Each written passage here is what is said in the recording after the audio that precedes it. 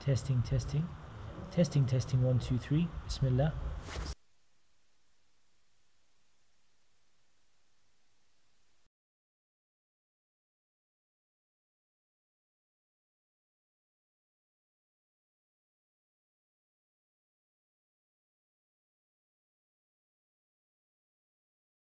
One, two, 1, 2, 1, 2, 3.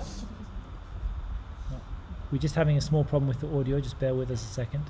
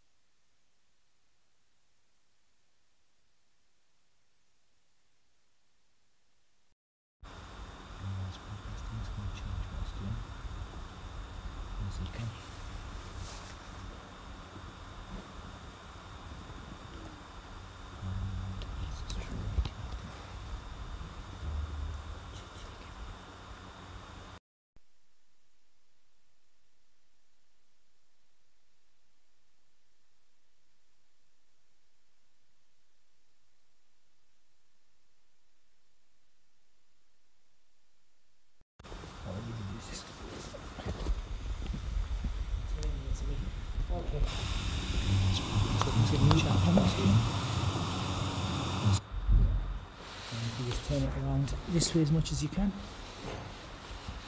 Okay. Alright, inshallah. So we just had some problems with the audio connection just there. We were having some difficulties that we went live on the live stream, but the audio was not working. We couldn't get any audio sound, so we had to switch to a backup microphone.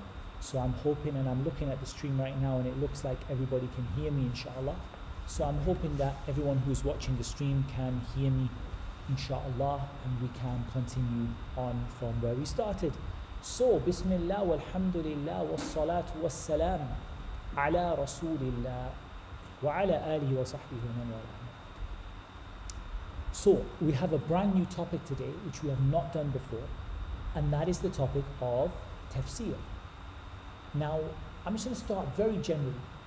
What do you think tafsir of the Quran means? What does it mean to you?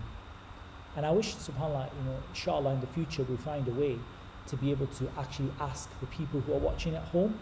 But at the moment, because of the rules of YouTube actually doesn't allow me to, when there's kids on who are watching, it doesn't allow us to have a conversation. So I can see the thumbs up and stuff from people, but I can't see any feedback. So I'm having just to ask There's only two kids here. I have to ask them both. So what do you understand from the word tafsir when you talk about tafsir of the Quran? What do you understand? Go on. Okay, you understand translation. Okay, that's a start. Okay, not quite what tafsir means. Can you translate the Quran really? What language is the Quran to start with? Arabic. Okay, what kind of Arabic? Saudi Arabic, right? No. Original Arabic, very nice. Classical Arabic, pure Arabic. Do you know an ayah in the Quran where Allah said that the Quran was in pure Arabic?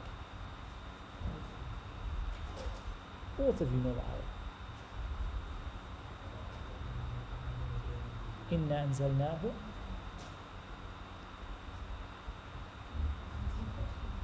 قُرْآنًا عَرَبِيًّا لَعَلَّكُمْ تَعْقِلُونَ. In Surah Yusuf. Surah Yusuf. إِنَّا أَنزَلْنَاهُ قُرْآنًا عَرَبِيًّا لَعَلَّكُمْ تَعْقِلُونَ. So we've sent it as an Arabic Quran, pure Arabic. Very good. So it can't really be translated. What's a different word maybe for? Translate is not the right word. But is tafsir, I've got books of tafsir on my library over there, which are in Arabic. They're not, so tafsir is not about English.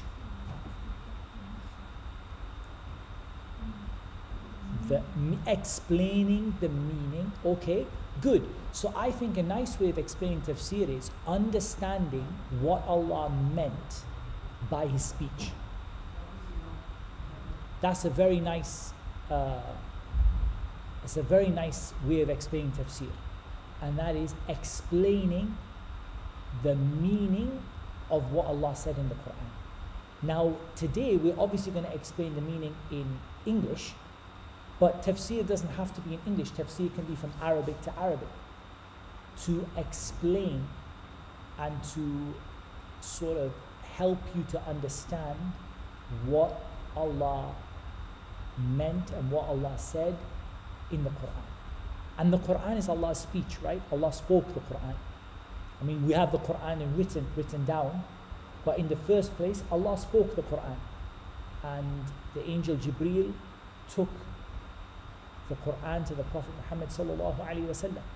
So it's what Allah said.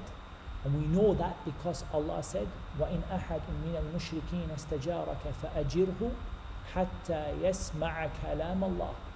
If one of the polytheists, one of the people who they worship the idols and they didn't believe in Islam, if one of them asks you for safety, give them safety until they hear the speech of Allah, until they hear what Allah said. Then ثُمَّ أَبَلِغْهُ مَأْمَنَهُ, then take them back to their place of safety. So here Allah said that the Quran is Kalamullah. It's what Allah said, it's Allah's speech, Allah spoke it. And we have to understand what it is that the Quran is asking us. Why is it important to understand? Why don't we just recite it? Why do we ever need to know what Alhamdulillahi Rabbil Alameen, what the meaning of it is? Why is it important? Why can we not just recite? I can just learn Alhamdulillahi Rabbil Alameen. Why do I need to actually understand it? Okay, but I know I'm saying something good. I know I don't know what I'm saying, but I know I'm saying something good because it's from the Quran. Why? Why do you need to? It contains information, okay. What am I supposed to do with that information? What's the point? So I can do it. The point of the Quran is to act upon the guidance from Allah. It's Allah's guidance, right? It's what Allah gave us, a special message so that we could know how to live our lives. So we have to be able to put it into practice. And we have to be able to do what Allah told us. And unless we understand the Quran, we can't do that. So briefly, I just want to talk about our relationship with the Quran. Like what are the things that we as Muslims have to do when it comes to the Quran? So one thing, I'm going to give you the first one, is to recite the Quran, right? We have to recite the Quran. We recite the Quran inside of our prayer. We recite the Quran outside of our prayer. And I would advise all of you, every single one of you watching at home, and I advise myself as well, to have a wird of the Quran that you recite every day. What does that mean? A piece, a portion. A piece of the Quran that you recite every single day. Even if it's only small. Some of the scholars said you should try and read at least 20 pages every day. But let's just say that you, and most of the early generations, they used to recite around 60 pages every day. At least 60 pages every day. 60 to 70 every day. But most of the scholars say you should do at least 20 pages a day. But even if you just do 2 pages every day, or 5 pages every day, at least you will keep on finishing the Quran. And a lot of you, if you look at your mums and dads, you see that maybe mum and dad don't finish the Quran all the time. Whereas we're supposed to be, it's not just Ramadan, we're supposed to be finishing the Quran all the time. And I told you, most of the people in the past, they used to finish the Quran 3 times every month. That's not in Ramadan. That's normal. Like that was normal. Everybody. And the norm was you finish the Quran 3 times every month. That means 60 pages a day, right? Roughly. 60, 70 pages a day. You finish the Quran every month, 3 times, every month. And some people did more. They used to finish 4 times every month. And that was outside of Ramadan. In Ramadan, some of them used to finish every day. And some of them used to finish every 3 days. And some of them, it said they used to finish twice a day in Ramadan. Once in the morning, in the daytime, and once in the nighttime, the whole Quran. Some of those things are said. But for us, what I just want you to start with is just having a wird every day. Having a piece of the Quran that you read every single day. Even if it's just 1 page. Even if it's just a little bit. But if it's 1 page, then every 2 years you'll finish the whole Quran, right? If it's 2 pages every day, because the Quran is what, about 600 pages roughly. So if it's 1 page every day, it will take you just a little bit less than 2 years to finish the whole Quran. If it's half a page a day, a bit longer. If it's 2 pages a day, you could finish the Quran in less than a year. Just keep finishing again and again. So just have a piece of the Quran that you read every day. What else do you have to do with the Quran? Memorize. And that's really important. And I would also advise you that when it comes to memorizing, that it's really important to have somebody who's your teacher who is helping you to memorize. Otherwise, you memorize incorrectly and it wastes a lot of time. We know, we all had that. All of us sitting here, we've all experienced like that. What happens when you memorize the Quran incorrectly, and then you have to unlearn what you learned and you have to learn it again. And when it comes to memorizing the Quran, you don't have to be fast. It's not very much to finish the whole Quran. If you think about it, it's only 600 pages. If you even did, let's just say you want to finish the Quran in 10 years. Let's just say right now you are, how old are you? 8. You want to finish the Quran by the time you are 18. In 10 years. Okay? 10 years. So that's only 60 pages a year. Yeah? That's only something in the region of 5 pages a month. Okay? Which is just a little bit more than a page a week. It's very little. And just a very small amount. So if we divide that over the week, we say roughly, give or take 3 lines a day. Say roughly 3 lines a day, and you're going to finish the Quran in less than 10 years. 3 lines every day. That's it. So it just shows you how you can do just a little tiny bit. Otherwise, you get to 40 years old and you're sitting there thinking, when am I going to finish memorizing the Quran? And to be honest, you only need 3 lines a day to finish it in 10 years. So it's not difficult to do. But you have to go regular, you have to have a teacher. And I would recommend with your teacher, you first of all read what you're going to memorize from the Mus'haf. From the Mus'haf is what we call the copy of the Quran, right? The copy itself, we call it a Mus'haf. You read the Mus'haf to your teacher. You make sure you read it correctly. Then you go away and memorize it. Then you come back, you close the Mus'haf and you read it by heart. How many times do you think you have to read something before it sticks in your memory? 100 times, what do you think? Depends on the person, doesn't it? But definitely more than you think. A lot of people think just 2 or 3 times, but that doesn't really sit in your memory for good. For it to sit in your memory, to be honest, you have to like put it in your mind like 10, 15 times and then let it go. Like let a few hours go do something else and then come and put it in again. And you keep doing that throughout the day, and by the end of the day, you've got it, inshallah. But you do probably need to read it at least 30, 40, 50 times before it's going to settle in your memory, even if you've got a good memory. Whereas a lot of people, what they do is read it 2, 3 times and just, they sort of know it, and then they read it and then they forget it. And that doesn't work. Okay, that's memorizing the Quran. What else do we have to do with the Quran? Apart from reading and memorizing. Apart from acting on, we've spoken about acting on it, I'll speak about that at the end. What else?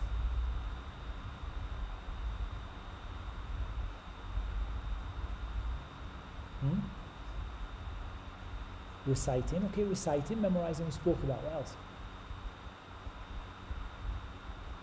Ma'alaikum, Sheikh. Sheikhna, what do you think?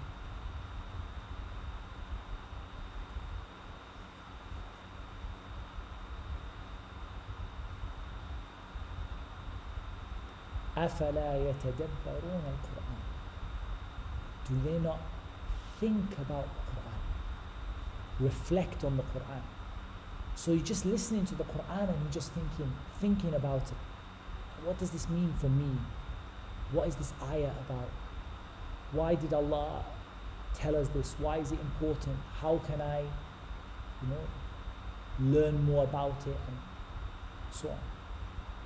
And tafsir of the Quran, understanding the meaning of the Quran, and acting upon the Quran. And all of those last 3, thinking about it, and understanding it, and acting on it, all of them, they need you to know what the words mean. Otherwise you can't do any of those last 3. You can recite, you can memorize without knowing what the words mean. But you can't think about it unless you know what the words mean. You can't understand what the meaning is, and you can't put it into practice. So for most of what you need for the Quran, you need to know what the words mean. What about your prayers as well? In your salah, it's very difficult if you don't know what things mean.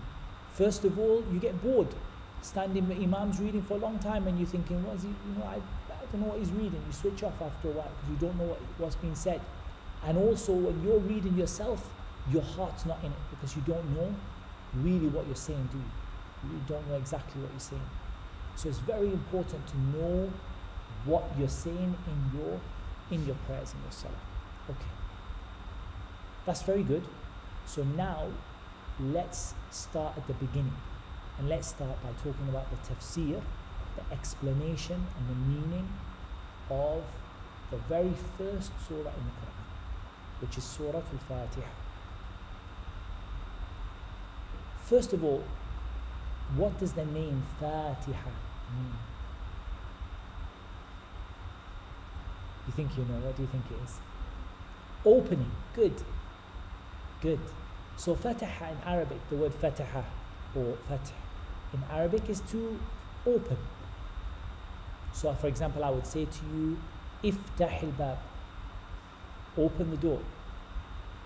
Yeah, so the word Fataha in Arabic means to open. So Fatiha is the opening surah, the first surah. And the beautiful thing about Surah Al-Fatiha is it's like a summary of the whole Quran. It's like Allah took the whole meaning of the Quran and just summarized it into this one small surah. How many ayahs? 7. Only one answer. 7 definitely.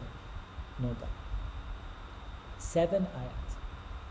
7 ayat of the Quran, and the whole meaning of the Quran is inside of it. Everything that's in the Quran is summarized in Surah Al-Fatiha. Now Surah Al-Fatiha is in the form of a dua. How do we know it's in the form of a dua?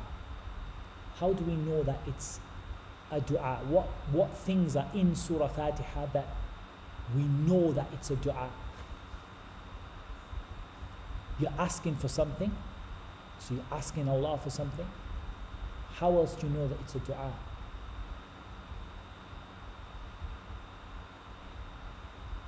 What comes at the end of Surah Fatiha?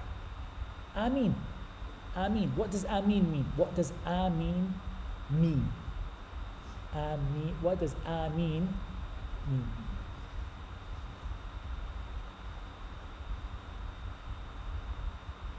Ameen. What does it mean?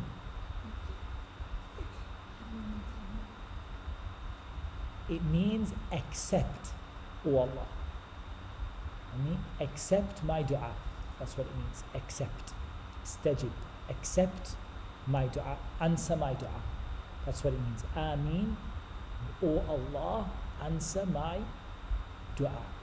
Okay. So we're going to start at the very start.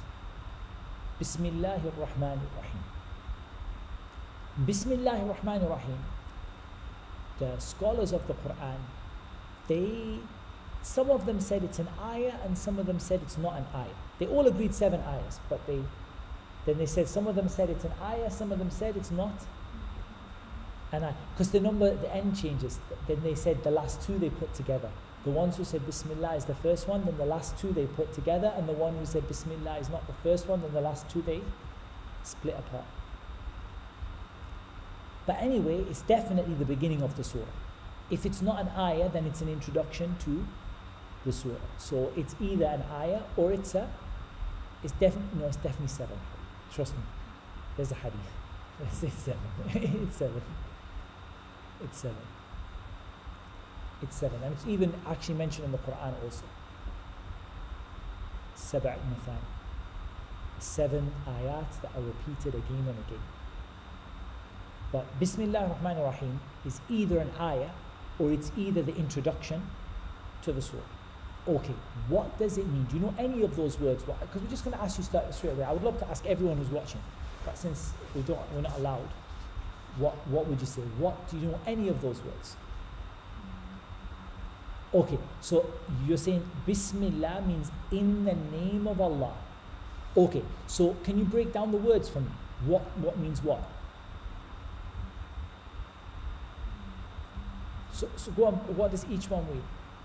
Well, how do you say name in Arabic? What's the Arabic word for name? Ism. So the bit in Bismillah, the ism in Bismillah means name. Okay? And Allah, Bismillah, yeah? You hear the word Allah in there? Bismillah, the word Allah, that means Allah. So Ismillah means Allah's name. Okay? You with me so far? Bismillah, the Ismillah bit, that means Allah's name.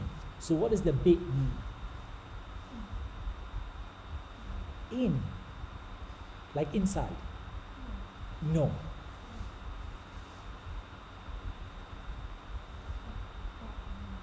By. So not in.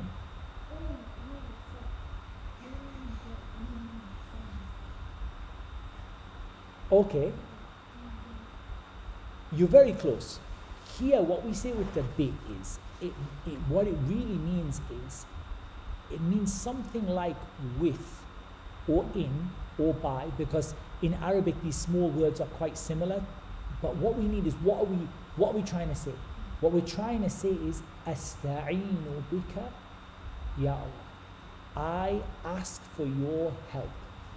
So, obviously the I ask for is not mentioned, but that's the meaning of the ba, yeah?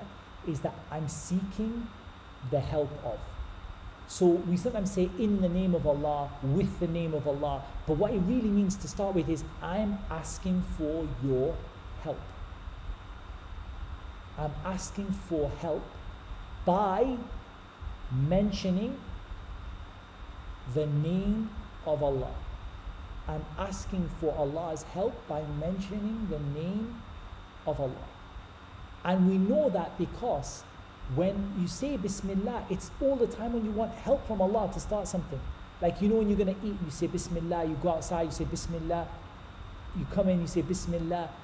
So you're actually asking Allah to help you. What are you asking Allah's help for? Because it's not mentioned, right? It's just Bismillah, in the name of Allah. It's not mentioned, oh Allah, I am asking your help to. It's understood, but it's not mentioned. What are you asking Allah's help for? Here you're asking Allah's help to read the Quran, to understand the Quran, to recite it properly, to act upon it, all of those things.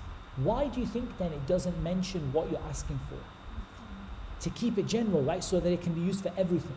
Otherwise, you would have to each learn a different Arabic word for everything you want to do. You'd have to say, Bismillahir Rahmanir Rahim, Atlu, I'm reciting, wa afham, and I'm understanding, akhra, and I'm reading, wa ahfad, and I'm memorizing, wa usalli, and I'm praying. Well, you'd have to learn a lot of all these different words, right? So it keeps it general. And also, it gives importance to Allah's name because nothing else goes along with it. It's just Allah's name. So it's like you're saying the most important thing is Allah's name, not what I'm going to do. Right? Does that make sense? So, you're asking for Allah's help by mentioning Allah's name or names here. Because the word name doesn't just mean one name, but it means names in general, all of Allah's names. And there's 3 names that are mentioned in this. What are the 3 names? Yusuf, what are the 3 names that are mentioned in Bismillah ar-Rahman ar-Rahim? Allah, Ar-Rahman, Ar-Rahim. 3 names you mentioned. So why do you think we mentioned those 3 names out of all of the names of Allah?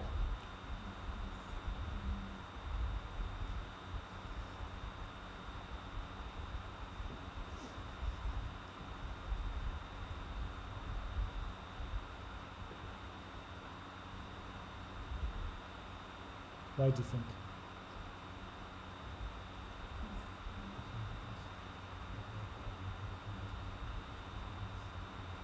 So those names, you'll be answered. Okay, that's good. But wouldn't you be answered with all the names of Allah if you said Bismillah Al-Hayy Al-Qayyum, Bismillah Al-Malik Al-Quddus, Bismillah Al-Ahad Al-Samad.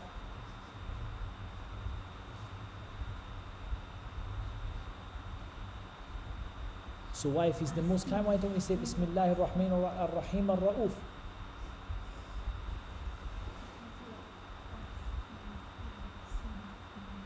You're asking for His mercy. That's one thing. Is that you're asking for Allah to be merciful to you. You're asking Allah to have mercy. What does mercy mean? Not forgive.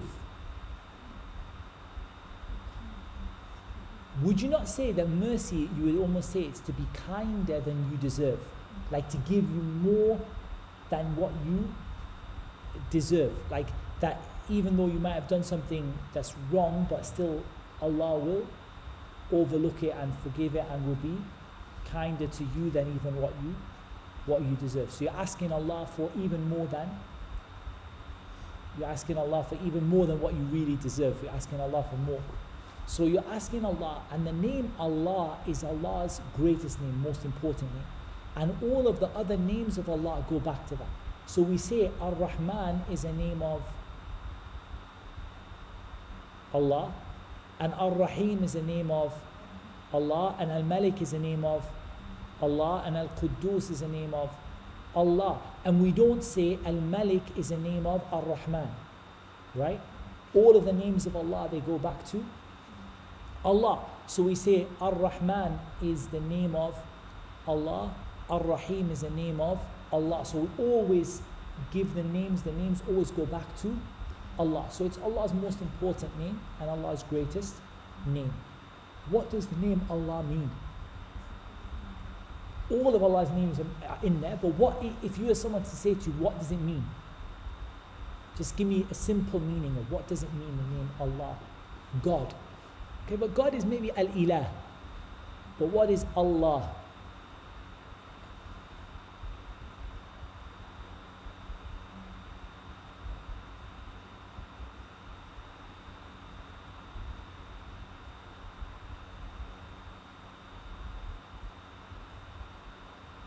Okay,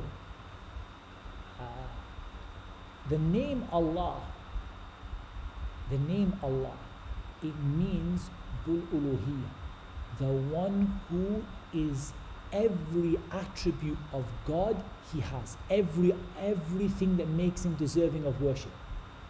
So the only one that deserves to be worshipped, that's a good way of putting it. The only one that deserves to be worshipped. Why is Allah the only one that deserves to be worshipped? Let's just say if someone came to you and said, they said they worship the stars, right? They worship the stars, or they worship the sun. And you said, you shouldn't worship the sun, you should worship Allah. And they said, why should I worship Allah alone? Doesn't the sun keep me warm all day? The sun didn't create you. Yeah, but it keeps you warm all day. Couldn't live without the sun.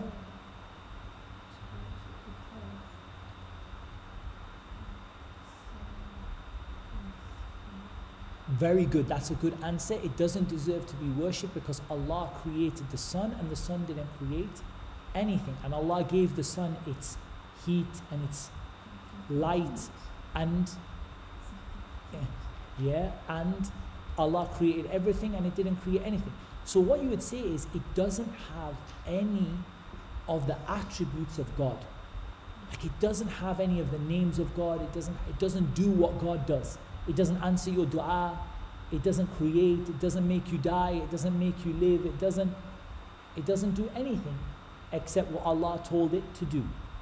So it doesn't have any of the attributes or any of the names or any of the signs of God, right? So that's really what the word Allah means, is the only one who has uluhiyya, has the things that make him deserving of worship. The only one that has the things that make him deserving of worship. That's what the word Allah means. Okay, if that's the word Allah, what about the word Ar-Rahman? What does Rahman mean? Mercy. So Ar-Rahman is the most merciful. Is that? Most merciful. The most merciful. So is there anyone more merciful than Allah? What about your mom and dad? No? Allah is more merciful even than your mom and dad. The Prophet ﷺ, one day, he saw a woman, she lost her child, she was looking for her child. Could you imagine if your mom lost you? You specifically. I imagine all the time, but no. Could you imagine if your mom lost you? How would your mom be running around? Would she not be running around? Yeah? And this lady, she lost her child, she was looking everywhere. Every time she saw anyone's child, she picked the child up, she gave him a hug. The Prophet ﷺ said, do you see that woman over there? The Sahaba said, yeah. He said, do you think she would take her child and throw him in the fire?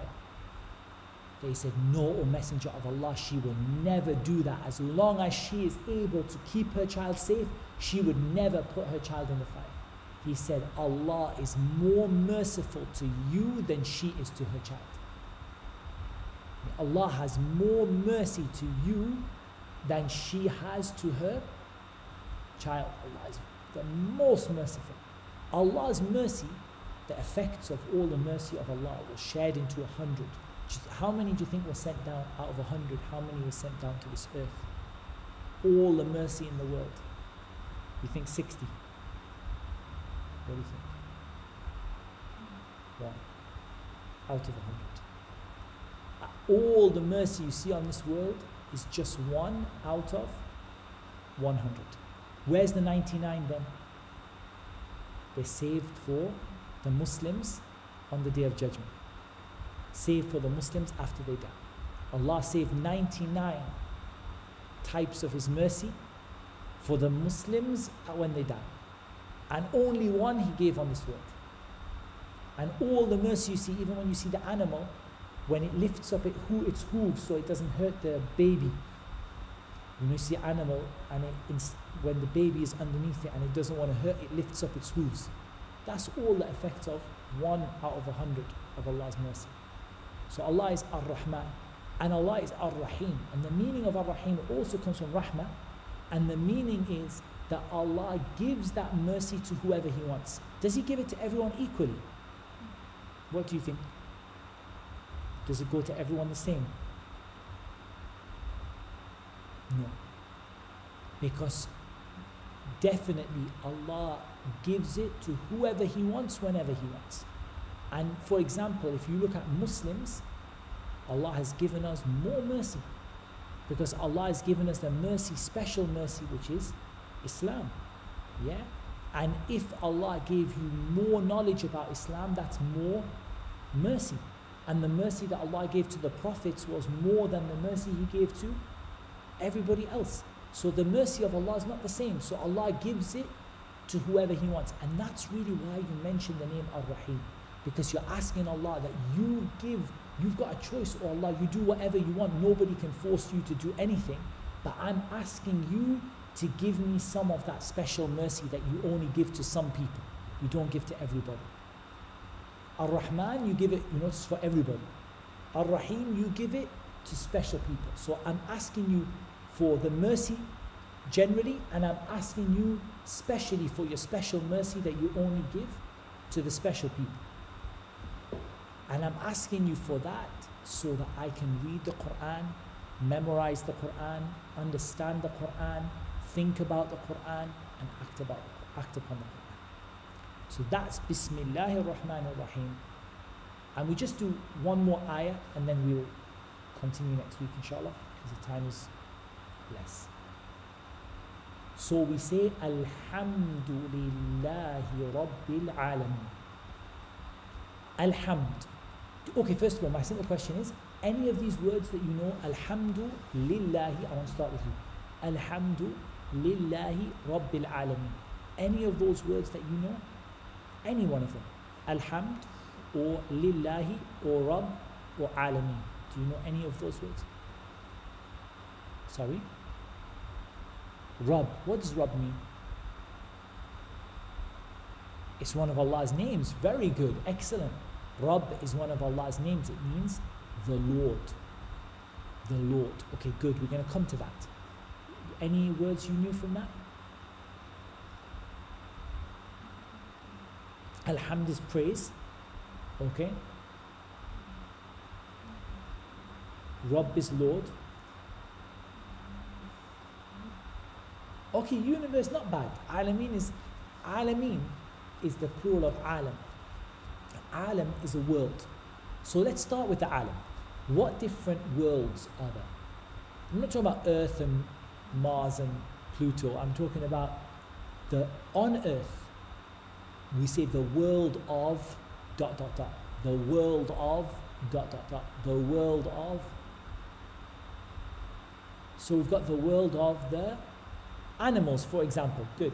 The world of the animals. What other worlds are there? The world of human beings. Good. The world of the jinn. Who are the jinn? The world of the angels. Very good. But who are the jinn?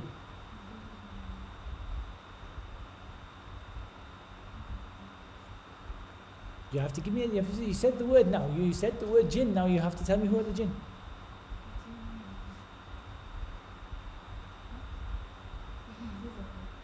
They're invisible. Good. Some of them can fly. Good. What are they? Invisible what? Messages, invisible telephone signals, invisible what? People, kind of. So would you say they're a creation of Allah, okay, who have intelligence and free will, which means they're not like, robots or plants or something. They have intelligence and they have a free choice about whether to be good or whether to be bad, and they're invisible, we can't see them. How does that make them different from the angels then? Because the angels are a creation of Allah. They also have intelligence, but what don't the angels have? Angels don't have free will. What's the ayah?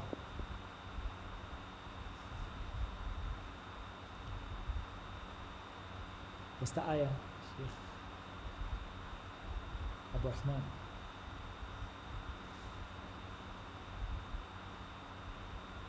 يا أيها الذين آمنوا قوا أنفسكم وأهليكم نارا. هات.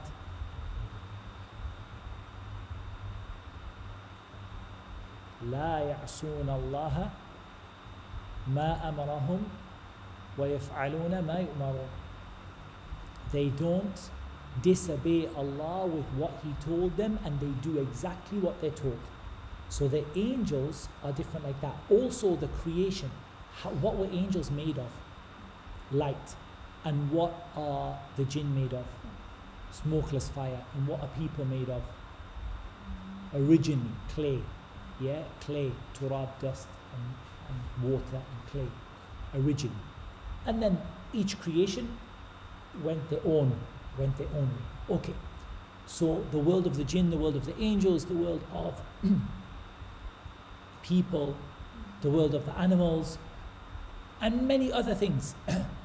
Allah is the Rabb of all of those worlds. That's why one of those worlds is called Alam. And all of them together are called Alameen. And Allah is Rabbul Alameen, the Lord of all of those worlds. Yes, they do. All the animals worship Allah. All the animals worship Allah. Because Allah said about them, وَلَكِنْ لَا تَفْقَهُ تَسْبِيحَهُمْ. They all say Subhanallah, but you don't understand when they say Subhanallah. Allah knows best. I don't know the answer because we don't understand what the animals say. But yes, even those animals in their own way, they're haram because they're dangerous for us or they're, bad for us. But Allah made them for a reason. All of them know that Allah is their Lord. And all of them praise Allah in their own way. But I don't know about some of the animals that the Prophet ﷺ didn't like the scorpion. He said, لَعْنَ اللَّهُ الْأَقْرَبِ. Allah cursed the scorpion. I don't know whether it's included in the animals or not. But Allah mentioned every one of them has its own way of praising Allah. And the angels praise Allah. The angels worship Allah. The Prophet ﷺ said something amazing about the angels. You know what he said? He said the heavens are creaking. The sky is creaking. And it deserves to creak. Why did he say the sky is creaking? You know what creaking is, right? It's making a noise that it's about to break. Like when too much weight is on it and it's... He said there's not a space even the size of a hand except there's an angel in it that is raki'an, that's raki' is bowing or is praying, making sajda to Allah. There's a Kaaba above the Kaaba. Do you know what it's called? It's in Surah At-Tur. Did you do Surah At-Tur yet? Al-Bayt al-Ma'mur. It's called Al-Bayt al-Ma'mur. It's above the Kaaba. 70,000 angels go around it every day and none of them ever come back again. Think of that. Since Allah created the heavens, 70,000 every day go around Al-Bayt al-Ma'mur and what they never ever ever come back again. And that's why Allah said, وَمَا يَعْلَمُ جُنُودَ رَبِّكَ إِلَّا هُ. Nobody knows the army of Allah except Him. How big is that? How many are the angels? Yeah? So Allah is Rabbul Alameen, the Lord of all of those words. What does the word Rabb mean? Lord. And what do you understand from that word? Anything you understand. It doesn't have to be about Allah as such, but what you understand from that word, Lord. Someone said Lord of the manna or Lord of the like king. Good. That's completely correct. The word Lord comes meaning king. True. What else? What about the one in charge? Like someone in charge, wouldn't you say the word Lord is someone who is in charge? So it comes meaning king, it comes meaning someone in charge.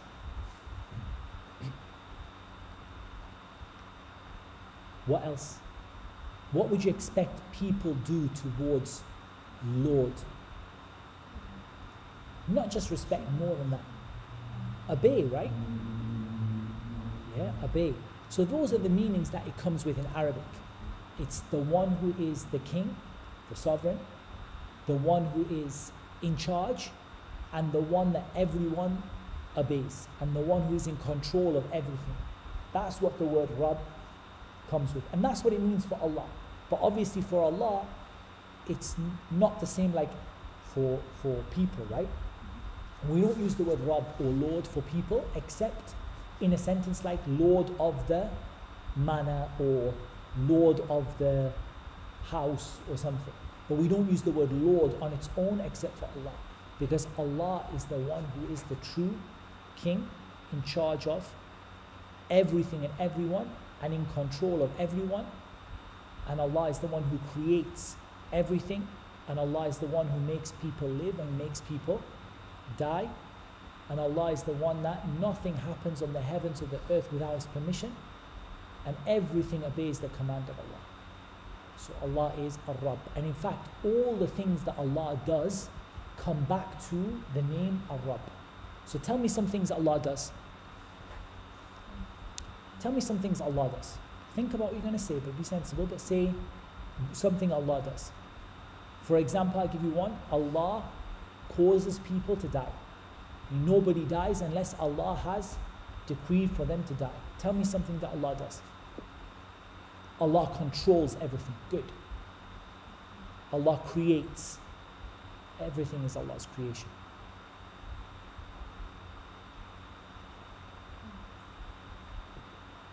Allah shows mercy. He said Ar-Rahman Rahim. Yeah.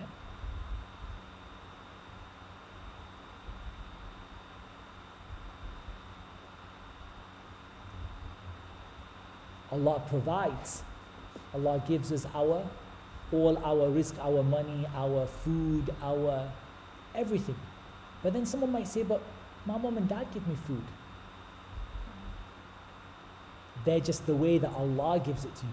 They're just the way that Allah gives it to you. But it's all from Allah. It's all from Allah. So all of those things that Allah does, and there's many more, we just covered just a few examples, all of those are found within the name Ar-Rabb.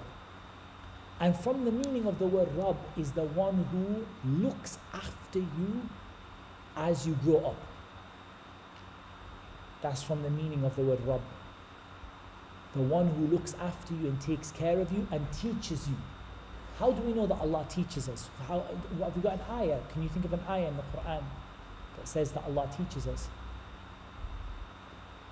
You have to tell me this one. اقرأ باسم ربك الذي خلق خلق الإنسان من علق اقرأ وربك الأكرم الذي علم بالقلم علم الإنسان ما لم يعلم.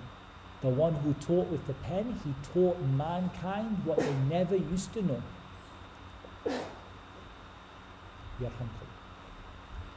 So Allah teaches us, and that's another meaning of Rabb. And Allah, as we grow up, because when you were born, did you know anything? You didn't know anything. You came out a little baby, you didn't know anything at all, anything. And look at you now. You're giving answers about Surah Fatiha and Islam, and I know how to pray. Who taught you all of those things?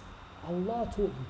Yes, your mom and dad and your teachers, Allah was the one, Allah made them the ones that taught you and helped you.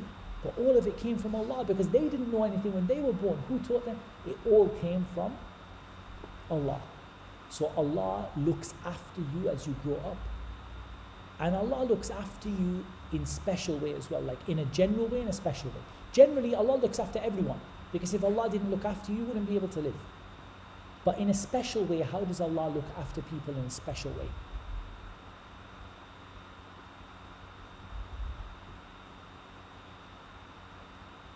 Islam. Allah showing you Islam and letting you learn more and more about Islam, and your iman goes up and you become a better Muslim. That's how Allah looks after you in a special way, and that's the meaning of the word Rabb as well. So we've just got to cover a bit more about the ayah. Alhamdu is praise, all praise. The al here means all types. The al here means all types of hamd. So what is hamd? What is praise? Can you explain what does it mean? Praise, generally, what does it mean? Praise, if I say, Okay, compliment, good. That's not a bad word. Compliment. Like to say something good about someone. To say something good about who someone is or what someone does.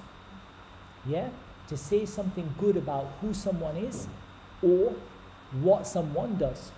So to say something good about about who Allah is, like His names, Allah, Ar-Rahman, Ar-Rahim, that's all hamd, right? Praising Allah.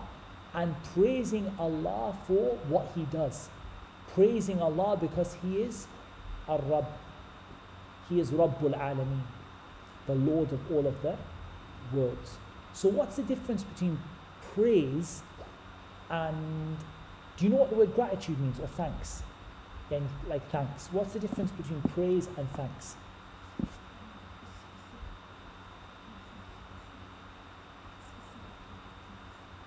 Thanks is a specific type of praise. Okay.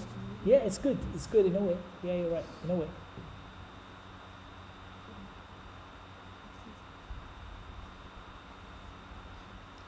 Thanks is a thank you. Okay. But how do you show Allah that you're grateful?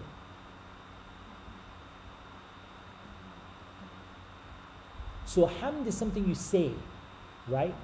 Hamd is something that you say, but you can show Allah that you're grateful by how you act and by what you think in your heart as well. So hamd is more specific in that way because you're actually expressing it on your tongue. The other thing is the word grateful or thankful. It usually comes when Allah has given you something. When does hamd come? All the time. What's your proof? What's the dua? Alhamdulillahi ala kulli hal. Alhamdulillahi ala kulli hal. We praise Allah in every situation. So that's the two main differences I want you to learn. Hamd, you praise Allah in every situation, not just when something good happens, but being grateful or thankful is usually when something good happens to you. And you show you're thankful by your actions and by your heart and by your tongue. But hamd is something that you say when you praise Allah. Alhamdulillah. And the lam here, lillah, it means for Allah alone. Alhamdulillah, li here means alone for. Alhamdu, all praise, lillah is for Allah alone. Rabbil Alameen, and Allah is the Lord of all of the worlds. So we've learned two parts of Surah Al-Fatiha. The introduction, Bismillah ar-Rahman ar-Rahim, and the first ayah, Alhamdulillahi Rabbil Alameen. Inshallah, we will continue next week on from there, and we're going to, inshallah, try to understand more about the surah next week. Do you have any questions? Yes.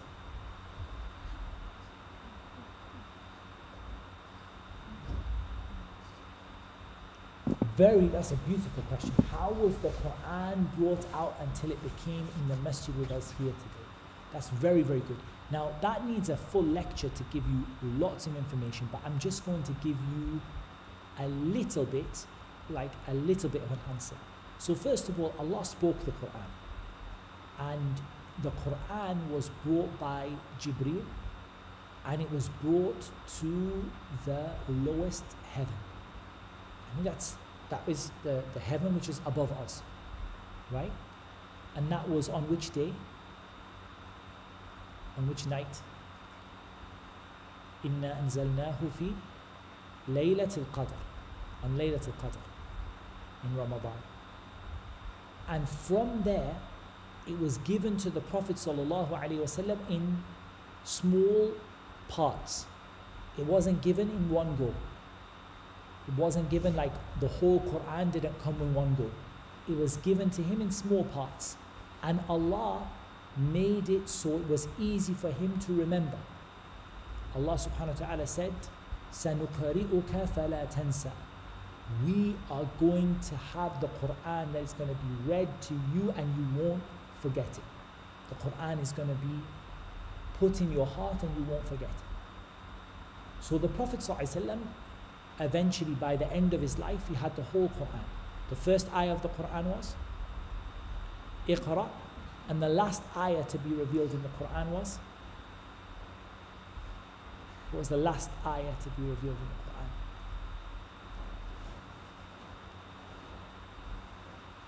وَاتَّقُوا يَوْمًا تُرْجَعُونَ فِيهِ إِلَى اللَّهِ ثُمَّ تُوَفَّى كُلُّ نَفْسٍ مَا كَسَبَتْ وَهُمْ لَا يُظْلَمُونَ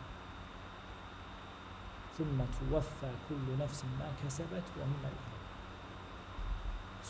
Surah Al-Baqarah, right? The end of Surah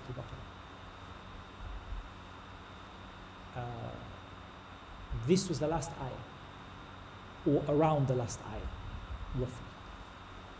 This Quran, the Prophet ﷺ, in the year before he died, he revised it twice with Jibreel. He went over it again, beginning to end with Jibreel twice.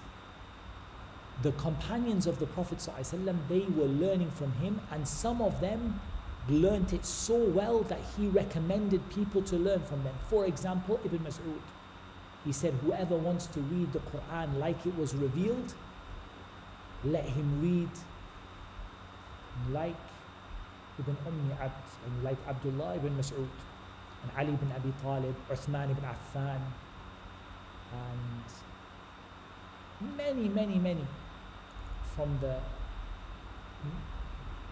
many of the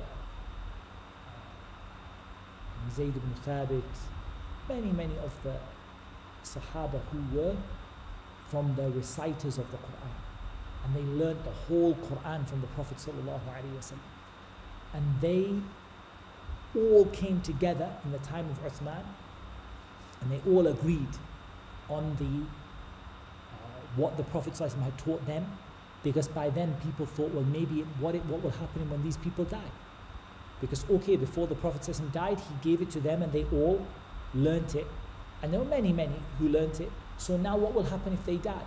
So they all came together and they made sure that the Quran that was written down exactly like the Prophet ﷺ told them.